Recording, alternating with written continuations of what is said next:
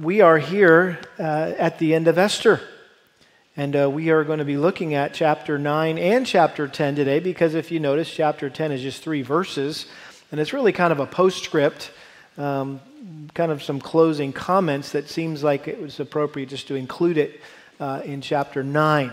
And so, for the sake of time, we're not going to read the entire portion of what we're going to look at this morning. I already read the centerpiece of it before we took communion. But all that to say that today is July 4th, as we've already stated. It's the day that we as Americans set aside every year to celebrate our freedom, our independence.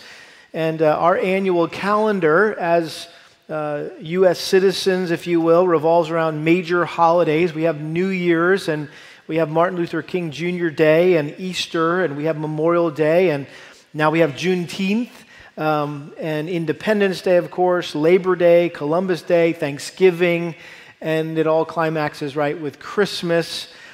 And you might think we were a bunch of party animals here in the U.S., right? Well, the Jews are the real party animals.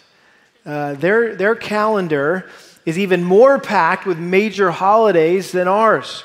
They have Passover, the Feast of Weeks, the Feast of Trumpets, the Day of Atonement, or Yom Kippur, as it's more often referred to, the Feast of Booths, and of course Hanukkah, which is around the same time as our Christmas. All these Jewish holidays that I just mentioned, with the exception of Hanukkah, are mentioned in the Bible and were mandated by God Himself at Mount Sinai.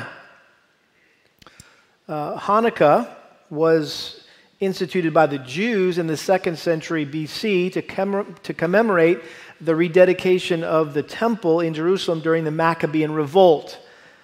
But there's one Jewish holiday mentioned in the Bible that was not mandated by God, which I think makes it the most unique of all the annual celebrations on the Jewish calendar.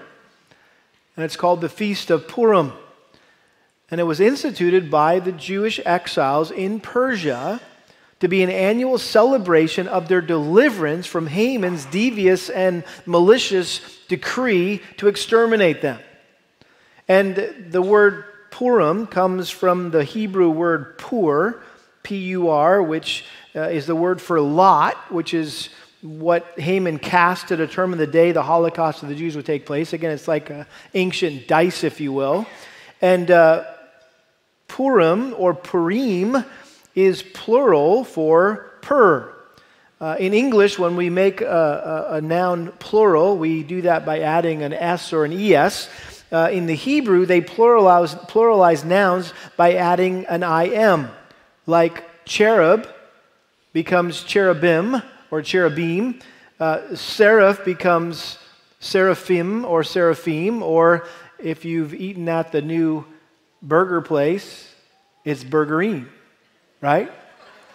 That's a Jewish thing, and if you've not been there, it's pretty interesting. They have like a falafel burger and other things on their menu, so there's definitely a Jewish influence there at Burgerim, but it's plural for burgers. In fact, the first time we as a staff went to the one that's already closed down here on the lake, they said that the concept is that you can make something like crazy amounts. They gave us a number like 30,000 different combinations of burgers you can make with what's on our menu.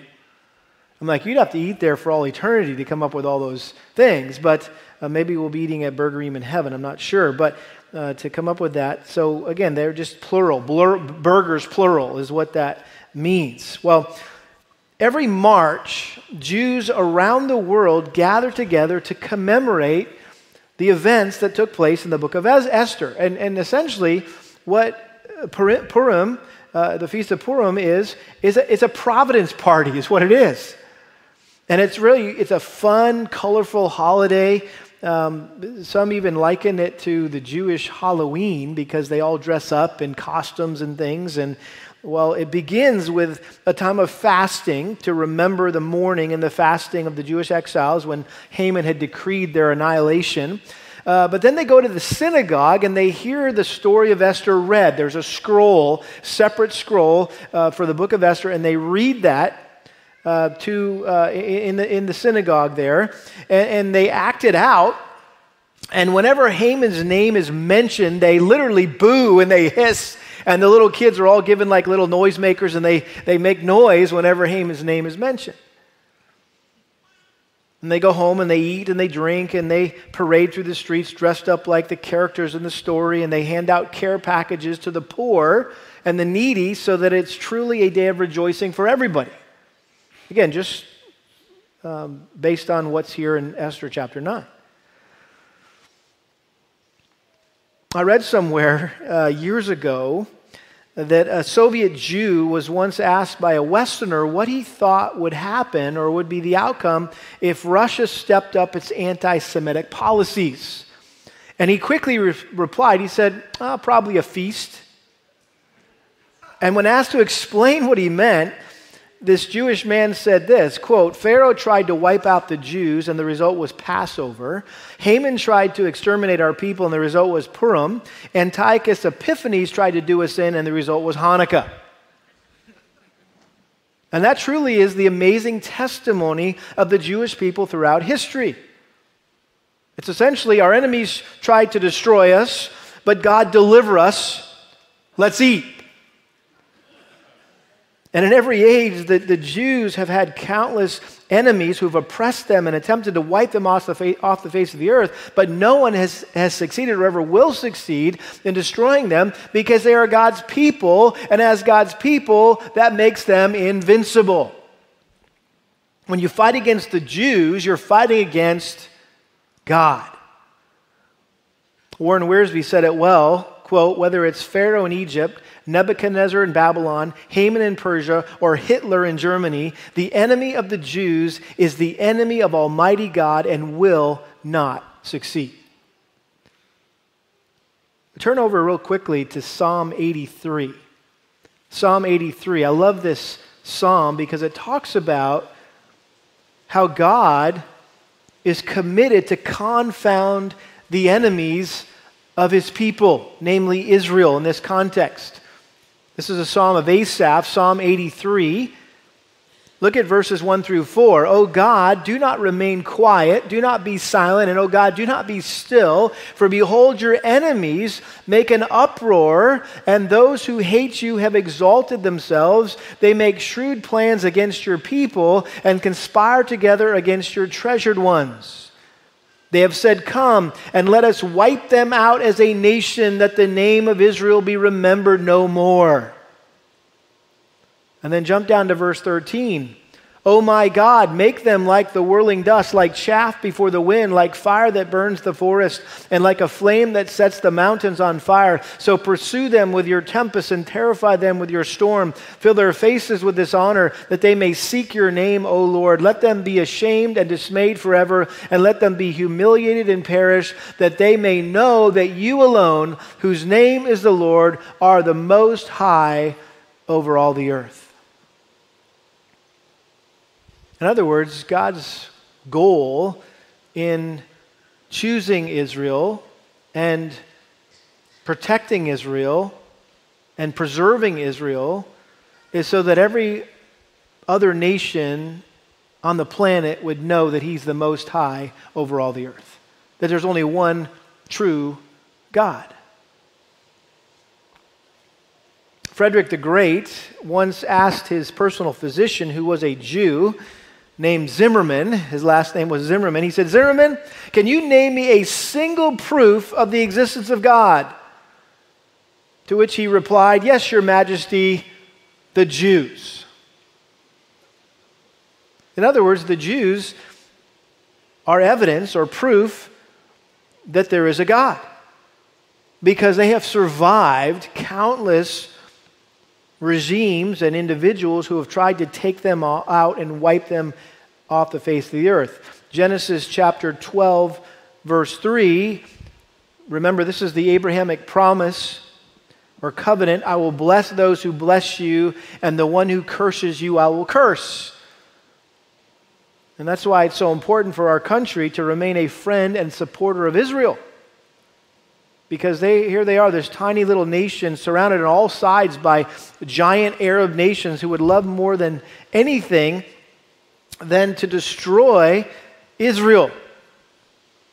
And some might suggest that the only way Israel has survived in modern times is because of the United Nations or because of the U.S. aid that we've provided. But ultimately, the reason why Israel has survived is because of the providence of God. He's preserved them. He's protected them. He's provided for them. And so the book of Esther is really a microcosm of the history of Israel. And you could simply call it, if we hadn't chosen to call it the hidden hand, you could have simply called it preservation through providence. That's another title for the book of Esther. And we broke it down into two sections. Chapters 1 through 5 was the threat to the Jews, and then chapters 6 through 10 is the triumph of the Jews. And that has been the story of the nation of Israel throughout their history. That there was a threat to their existence, but then there was a triumph, and then there was another threat, and then there was another triumph, and there was another threat, and another triumph, and it was threat to triumph time and time again. And so this morning we're going to just conclude this suspenseful roller coaster of a ride story. And we left off, if you remember last week, as the Jews were rejoicing and many Persians were converting to Judaism as a result of the second decree that was sent out by Mordecai that served to counteract Haman's decree by allowing the Jews to defend themselves on the day when they were going to be attacked and plundered by the Gentiles. And so chapter 9 actually records what happened on that pivotal day. Right? It's all been moving to this, what's going to happen? Well, the day came. And I've divided up this chapter along with chapter 10 into three sections. We're going to see the Jews emancipated in verses 1 through 16. We're going to see Purim established in verses 17 to 32. And then finally Mordecai exalted in chapter 10, verses 1 through 3. Let's look first of all at the Jews emancipated. Verse 1.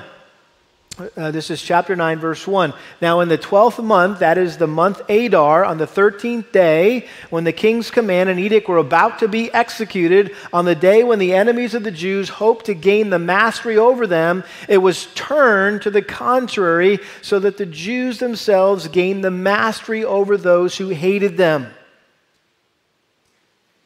So 9 months has passed now since the countermeasures were taken by Esther and Mordecai and in order to secure the safety of the Jews. And now the tables were completely turned. And the Jews now had the upper hand. It appeared like the Jews had been checkmated by the Persians, or at least by Haman's decree. And now the table was turned. It's like the board got flipped around, and now the Persians, the non-Jews, were checkmated. They were the ones backed into the corner. Verse 2, the Jews assembled in their cities throughout all the provinces of King Ahasuerus to lay hands on those who sought their harm, and no one could stand before them, for the dread of them had fallen on all the peoples. Even all the princes of the provinces, the satraps and governors, and those who were doing the king's business assisted the Jews, because the dread of Mordecai had fallen on them. Indeed, Mordecai was great in the king's house, and his fame spread throughout all the provinces, for the man Mordecai became greater and greater. So here we are now, the 13th day of the 12th month, the day that Haman had decreed for the destruction of the Jews by casting the lots, and the Jews took up arms to defend themselves and their families and their property and their possessions, and anyone who was foolish enough to attack them paid dearly. But notice, not everybody attacked them. Why? Notice it says at the end of verse 2, the dread of them had fallen on all the peoples. In other words, God sent fear into the hearts of Gentiles to keep them from fighting his people, which is what he had done from the very beginning. Back in Genesis chapter 35, Genesis 35 verse 5, this is what it says about Jacob when he returned to the land of Israel. after his exile, if you will, running away from his brother Esau, he returned, and in Genesis 35, verse 5, as they journeyed, there was a great terror upon the cities which were around them, and they did not pursue the sons of Jacob. Normally, when a new group of people would come passing through, some marauding group would come and attack them and plunder them, but nobody touched them because God put the fear or terror in their hearts. We see that in the book of Deuteronomy as well, when they were about to enter the land of Canaan. Originally, the original generation that had come out of Egypt was terrified by the Canaanites, and they said they're monsters compared to us. We're like grasshoppers, they're giants. And so here was this new generation coming in to take the promised land as the Lord had originally ordained for them. And in Deuteronomy chapter 2, verse 25, this is what Moses said to encourage this new generation. Deuteronomy 2:25, this day I will begin to put the dread and fear of you upon the peoples everywhere under the heavens, who when they hear the report of you will tremble and be in anguish because of you. And that was true of the Canaanites. They were shaking in their boots, if you will, as the Israelites crossed the Jordan and came into the promised land to take control of it. You remember the story of Rahab in Joshua chapter 2, verse 8. This is what she said to the spies that had come in to Jericho. She sheltered them. She said, now before they lay down, she came up to them on the roof and said to the men, I know that the Lord has given you the land and that the terror of you has fallen on us, and that all the inhabitants of the land have melted away before you. For we have heard how the Lord dried up the water of the Red Sea before you when you came out of Egypt, and what you did to the two kings of the Amorites who were beyond the Jordan, to Sihon and Og, among whom you utterly destroyed. When we heard it, our hearts melted, and no courage remained in any man any longer because of you. For the Lord your God, He is the God in heaven above and on earth beneath. So the Canaanites were seeing with their own hands the power of God in providing for His people and protecting His people. In Joshua chapter 5, verse 1, now it came about when all the kings of the Amorites who were beyond the Jordan to the west, and all the kings of the Canaanites who were by the sea, heard how the Lord had dried up the waters of the Jordan before the sons of Israel until they had crossed, that their hearts melted, and there was no spirit in them any longer because of the sons of Israel. And then one more reference, chapter 9, verse 24. This is what the Gibeonites said in defense of why they had deceived the Israelites and made it look like they had come from a faraway land and had traveled many months, right, so that they could make a peace treaty with the Israelites, and they actually were just around the corner, just over the hill. And this is how they justified this.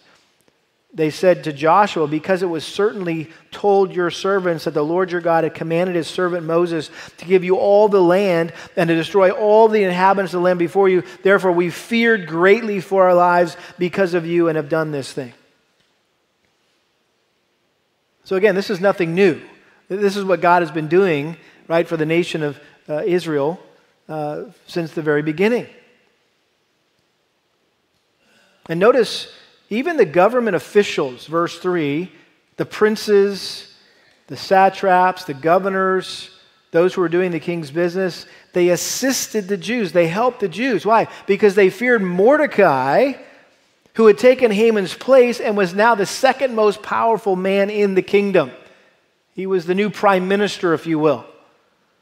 And so they were afraid of him. They respected him. They didn't want to cross him in any way. Notice verse 5, thus the Jews struck all their enemies with the sword, killing and destroying, and they did what they pleased to those who hated them. At the citadel in Susa, which was the capital, the Jews killed and destroyed 500 men, and Parshandatha, Dalphon, Aspatha, Paratha, Adalia, Aradatha, Parmashta, Erisai, Eridai, and Vesatha, the 10 sons of Haman, the son of Hammedatha, the Jews' enemy, but they did not lay their hands on the plunder. So in the capital alone, they killed 500 men along with Haman's 10 sons, who, again, were listed here by name. Look at verse 11. On that day, the number of those who were killed at the citadel in Susa was reported to the king. And the king said to Queen Esther, the Jews have killed and destroyed 500 men and the 10 sons of Haman at the citadel in Susa. What then have they done in the rest of the king's provinces? Now what is your petition? It shall even be granted you. And what is your further request? It shall also be done. So it seems that the king was even impressed by this strong showing by the Jews. He wasn't expecting this. And how ironic now that it was Esther. Here, Esther, she wasn't having to go before the king and petition him anymore. The king was the one coming to her and petitioning her. Basically, hey, what else do you want, honey? What else can I do for you, honey? I mean, he was like into this now. He's like, hey, he was on her side, if you will. Again, how the tables have turned.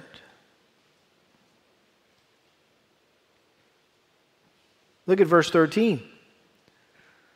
Then said Esther, if it pleases the king, let tomorrow also be granted to the Jews who are in Susa to do according to the edict of today, and let Haman's 10 sons be hanged on the gallows. So the king commanded that it should be done so, and an edict was issued in Susa, and Haman's 10 sons were hanged. The Jews who were in Susa assembled also on the 14th day of the month Adar, and killed 300 men in Susa, but they did not lay their hands on the plunder. So here Esther responds to her husband's request for what else can I do for you, honey?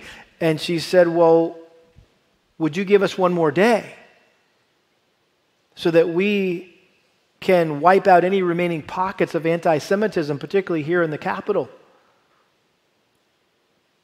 She also asked that the dead bodies of Haman's 10 sons, who obviously had attacked the Jews to avenge their father's death, be impaled on spikes as a public example to serve as a deterrent against any further persecution against the Jews. So Haman's wicked legacy continued here, and again, his own sons were made a spectacle of. Look at verse 16.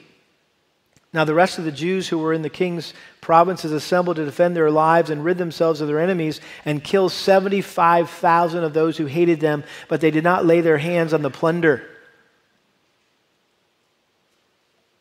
So along with the 800 that were slain in the capital city of Susa, 75,000 others were killed throughout the rest of the Persian Empire, even though the Jews were outnumbered 1 to 10. And again, this shows how many people hated the Jews. They weren't just out attacking people randomly. The Jews weren't. They were simply defending themselves. And so these were the people that were attacking them, who were getting killed. And they were merely acting in self-defense because even though they were authorized to plunder their enemies, they didn't. Have you noticed the author making that point already twice in verse 10 and verse 15, and now in verse 16, the third time, he says, but they did not lay their hands on the plunder. In other words, it was clear that they were only interested in protecting themselves and not getting rich off their enemies.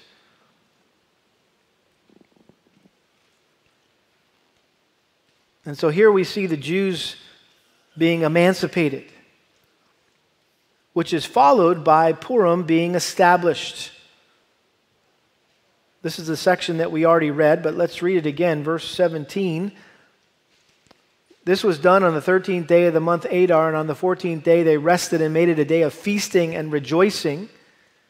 But the Jews who were in Susa assembled on the 13th and the 14th day of the month, and they rested on the 15th day and made it a day of feasting and rejoicing. Therefore the Jews of the rural areas who live in the rural towns make the 14th day of the month Adar a holiday for rejoicing and feasting and sending portions of food to one another. So the day of fighting, or the 2 days of fighting in the capital, were followed by a day of resting and celebrating their victory over their enemies. And Mordecai made it an official 2-day holiday, which was later affirmed by Esther. Notice verse 20. Then Mordecai recorded these events, and he sent letters to all the Jews who were in all the provinces of King Ahasuerus, both near and far, obliging them to celebrate the 14th day of the month Adar and the 15th day of the same month annually, because on those days the Jews rid themselves of their enemies, and it was a month which was turned for them from sorrow into gladness and from mourning into a holiday, and they should make them days of feasting and rejoicing and sending portions of food to one another and gifts to the poor. Thus the Jews undertook what they had started to do and what Mordecai had written to them. For Haman the son of Hammedatha, the Agagite, the adversary of all the Jews, had schemed against the Jews to destroy them, and had cast pur, that is the lot, to disturb them and destroy them. But when it came to the king's attention, he commanded by letter that his wicked scheme, which he had devised against the Jews, should return on his own head, and that he and his son should be hanged on the gallows. Therefore they called these days Purim, after the name of Pur. And because of the instructions in this letter, both what they had seen in this regard and what had happened to them, the Jews established and made a custom for themselves and for their descendants and for all those who allied themselves with them, so that they would not fail to celebrate these 2 days according to their regulation and according to their appointed time annually. So these days were to be remembered and celebrated throughout every generation, every family, every province, and every city. And these days of Purim were not to fail from among the Jews, or their memory fade from their descendants. Then Queen Esther, daughter of Abihail, with Mordecai the Jew, wrote with full authority to confirm this second letter about Purim. So here was a national holiday that was to be celebrated annually by the Jews as a reminder to succeeding generations of this marvelous deliverance.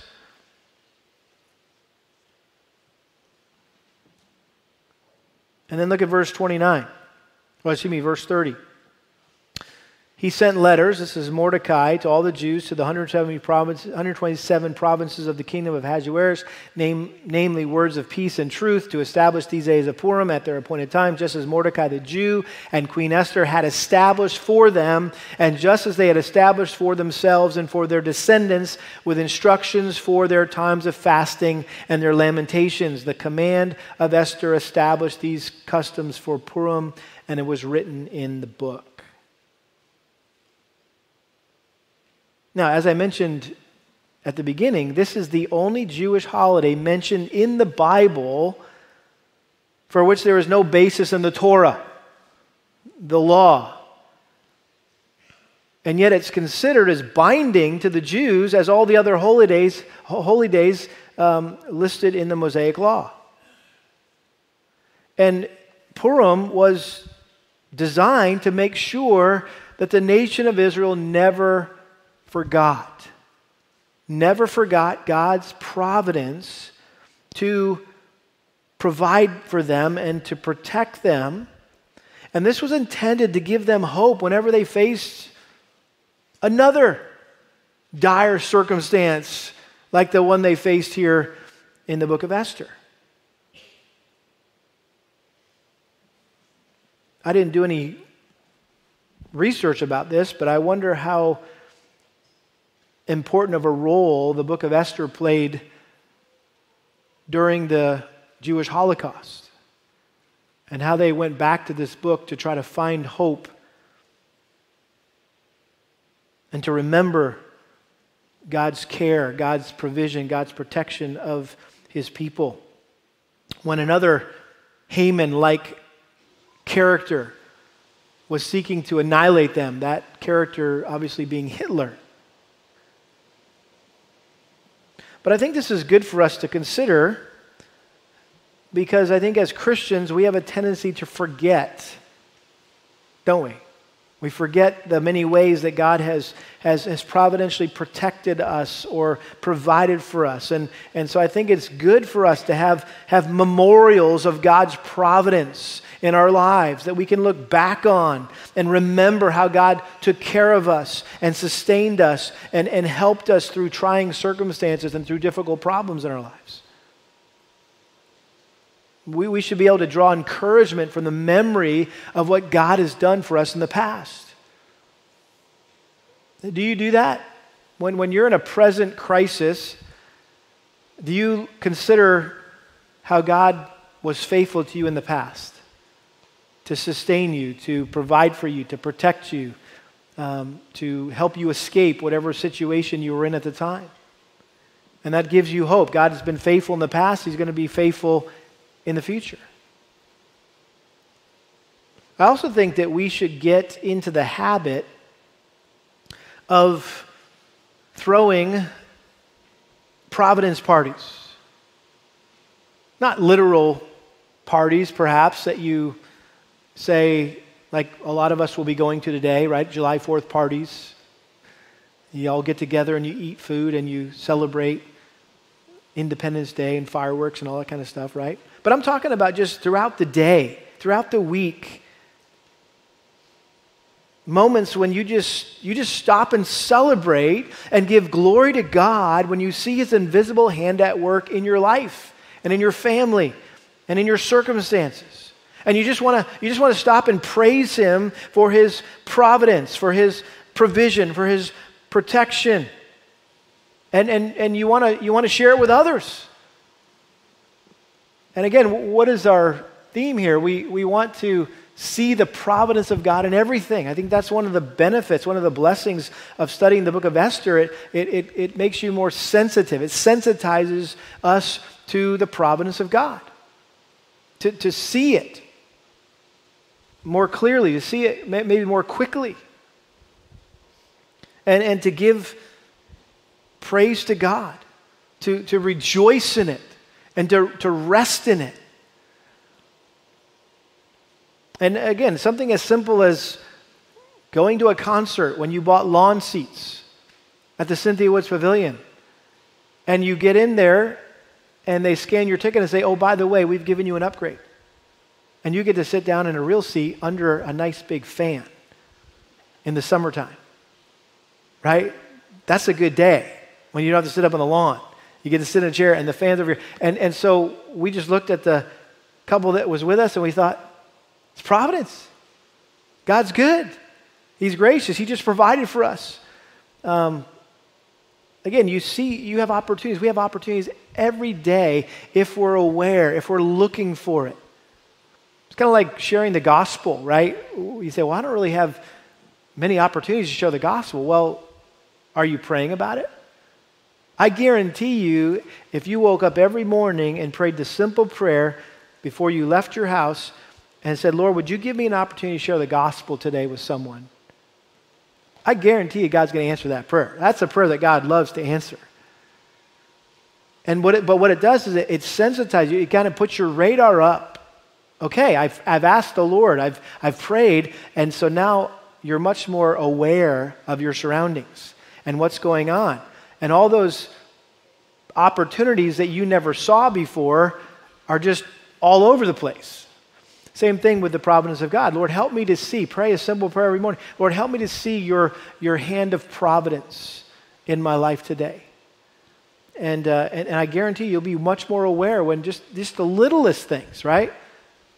My wife rejoices when she finds a parking spot close to where we're going. And she gives praise to the Lord. And I always just say, you can just call me Ken. But she doesn't like it when I say that. But she, like little things like finding a parking place, right? Just praising God, thanking God for His sweet providence in just the little things, the little details of life that we often, chalk up to chance or to coincidence or to luck, or we really got, as luck would have it, right? Or we really lucked out. That's pagan. That's the way unbelievers think, because they don't think about God. They give glory to an impersonal force called luck or chance. What is that? It doesn't even exist. But God is a real being that we get to glorify and honor and worship and praise and thank and adore because of the way He controls every detail of our lives and protects us and provides for us and preserves us. And if you wanted a simple definition of providence, that's what it is. It's just God's preservation of our lives, his protection of our lives, his provision for our lives. It's the P's, right? Just think about that. Providence, provision, protection, preservation. It's all included. And this is our inheritance as God's people.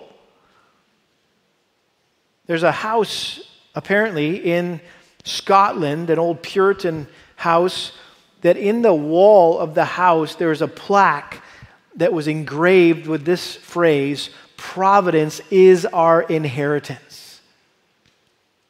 I mean, what a great thought to have, right? Some of us should get that made on some Etsy website, right? Providence is our inheritance, and slap it above our door of our house or somewhere in our house, just to remember that. And that Puritan family, however many years ago they lived in that house, they were aware of the fact that they were God's children, and as God's children, they could count on and expect God to take care of them. And so Purim was established. And then lastly, Mordecai was exalted. And here we come to the final chapter, chapter 10, verses 1 through 3. Now, King Ahasuerus laid a tribute on the land and on the coastlands of the sea. Tribute perhaps being a tax, maybe a word that we would understand better. And all the accomplishments of his authority and strength and the full account of the greatness of Mordecai to which the king advanced him, are they not written in the book of the Chronicles of the kings of Media and Persia? For Mordecai the Jew was second only to King Ahasuerus, and great among the Jews, and in favor with his many kinsmen, one who sought the good of his people, and who spoke for the welfare of his whole nation.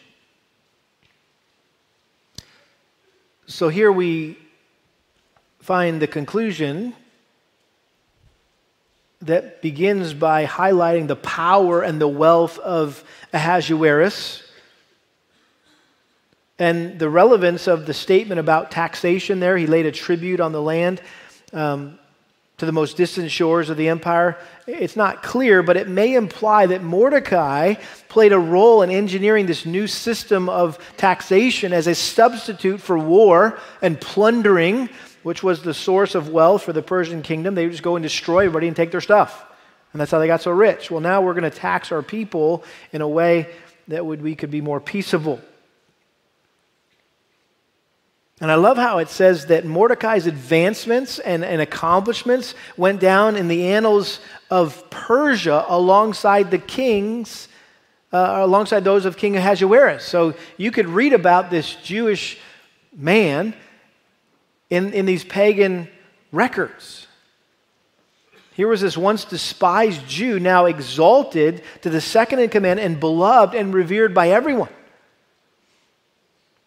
And as it says at the end there, one who sought the good of his people and one who spoke for the welfare of his whole nation, verse 3. In other words, unlike Haman, he used his position to serve the king, not himself, and to do good to people, not harm. And he was a great Jewish patriot and a faithful advocate for his people who continued to defend their welfare against forces still at work in the empire who posed a threat to the Jews.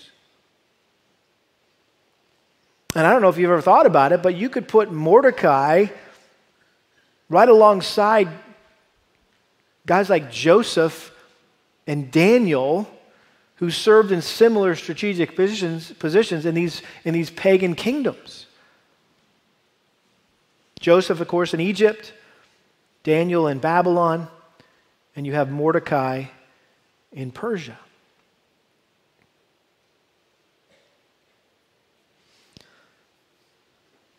Well, we love the story of Esther, don't we? Because it's such a great demonstration of the providence of God. Probably the best illustration or demonstration of providence anywhere in the Bible. But it really is simply foreshadowing the greatest demonstration of God's providence in all of history, which was what? The cross of our Lord Jesus Christ. And if you turn with me to the New Testament, to the book of Acts, I want us to close thinking about the cross and how it truly is the ultimate example of God's providence in all of history, which shouldn't surprise us because it's the most important event in the history of the world. Acts chapter 2, verse 23. Notice how Peter describes the crucifixion. This is Acts chapter 2, verse 22, and he's preaching to the Jews on the day of Pentecost and wanting them to understand what had just happened and what they could do to repent and be saved. This is chapter 2, verse 22. Men of Israel, listen to these words. Jesus, a Nazarene, a man attested to you by God with miracles and wonders and signs which God performed through him in your midst, just as you yourselves know, this man delivered over by the predetermined plan and foreknowledge of God, you nailed to a cross by the hands of godless men and put him to death.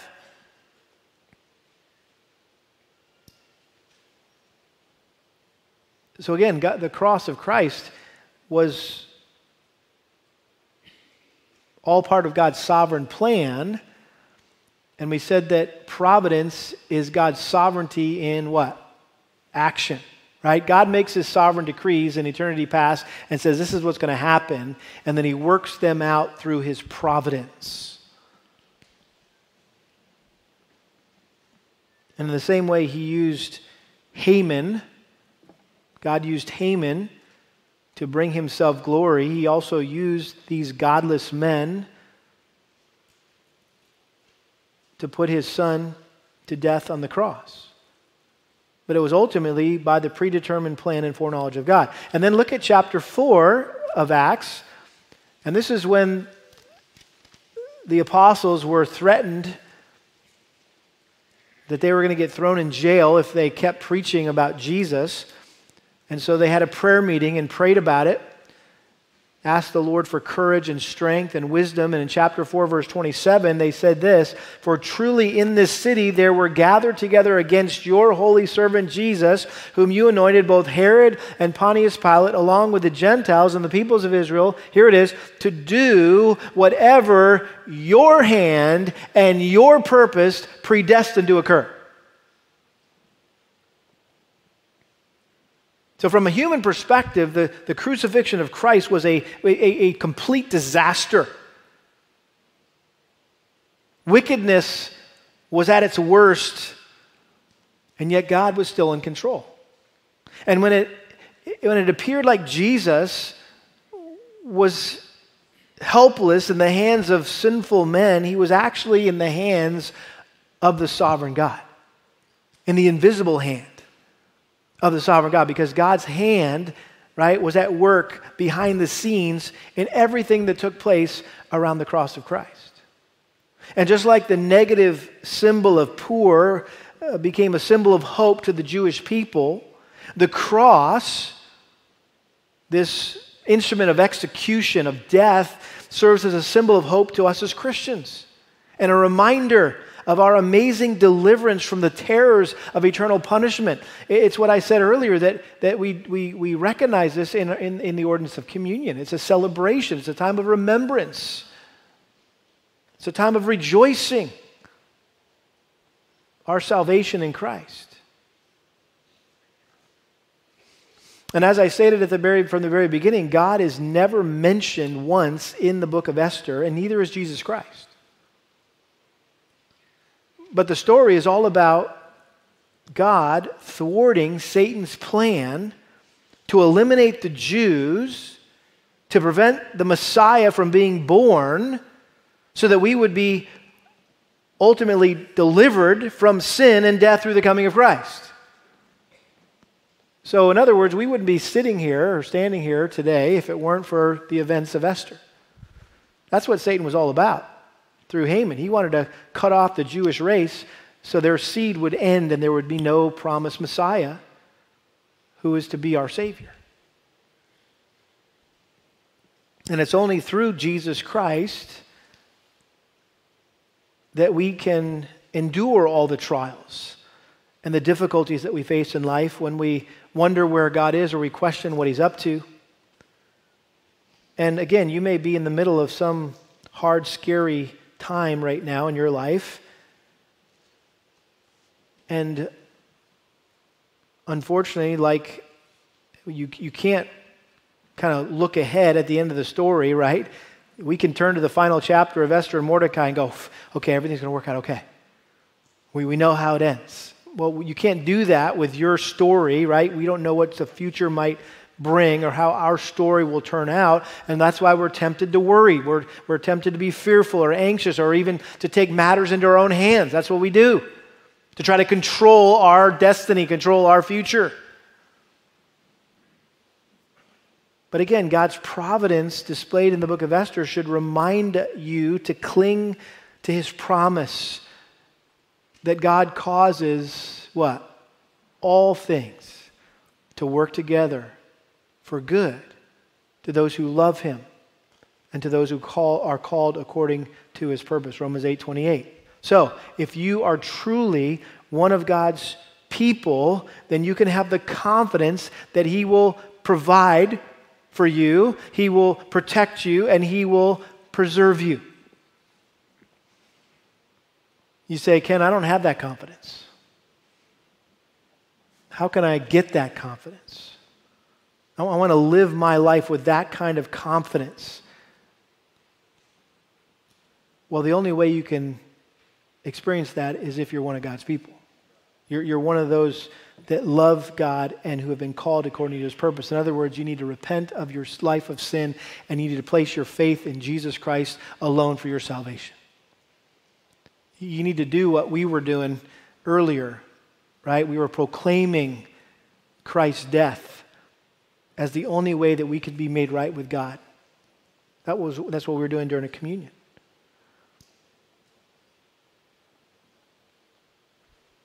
And so you need to know Jesus, which happens when you admit the fact that you're a sinner and you're willing to turn away from that sin.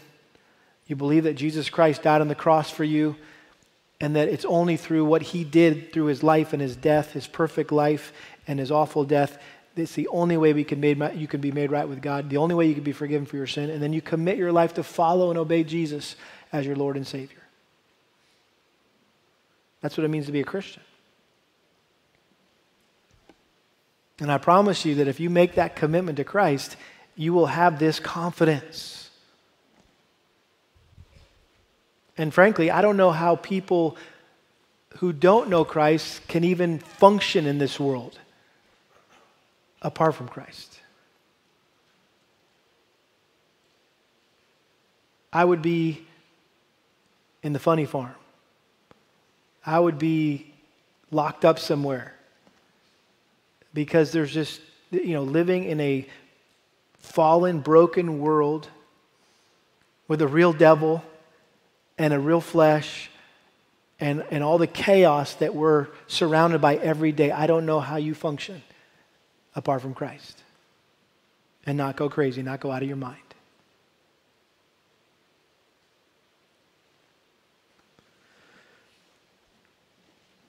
I'm sure that you have all heard of the name Corrie ten Boom. She's probably most famous for her book, The Hiding Place. And it's a true story about how her family had a hiding place in her dad's clock store. And they would hide Jews during the Holocaust. When the Germans would come and try to, take them, collecting all the Jews and taking them off to the concentration camps, they would hide them in their secret hiding place. And so, as you know, if you know the story, they got arrested. They found the Jews in their hiding place. They found the hiding place, and not only did the Jews get arrested, they got arrested as well. And they were put on the trains, and they were brought to the concentration camps and endured all those stories that we know of what happened in those concentration camps. In that book, she likens life to a tapestry. And she says that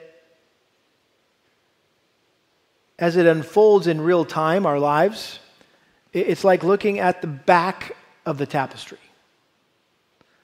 And sometimes we look at our lives and they appear to be nothing more than this jumble of thread all tangled up and frayed and occasionally knotted, and it looks random.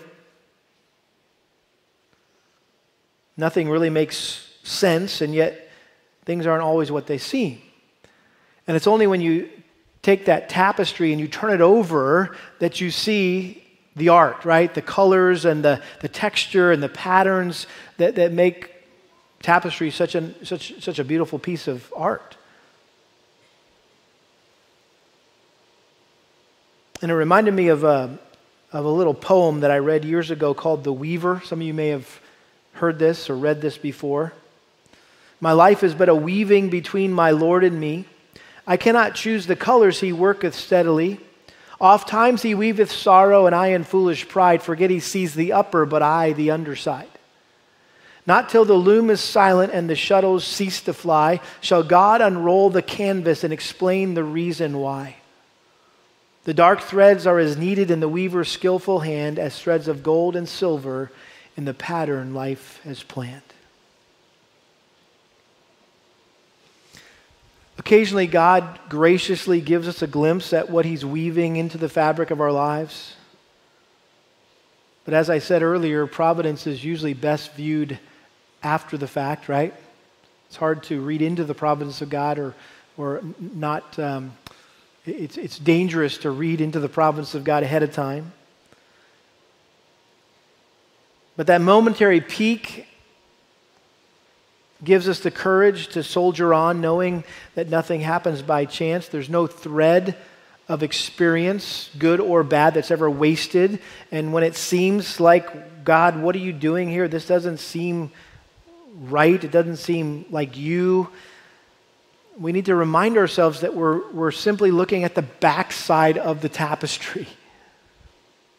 And the one who's weaving it all together knows precisely what he's doing, and he can and must be trusted.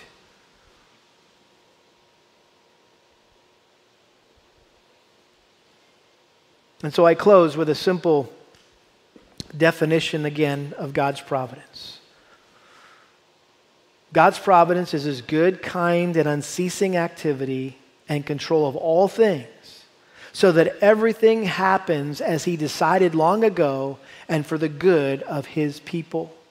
He watches over the interest of each of his children as if he had no other creature for whom to care. Nothing escapes his notice or happens without his permission.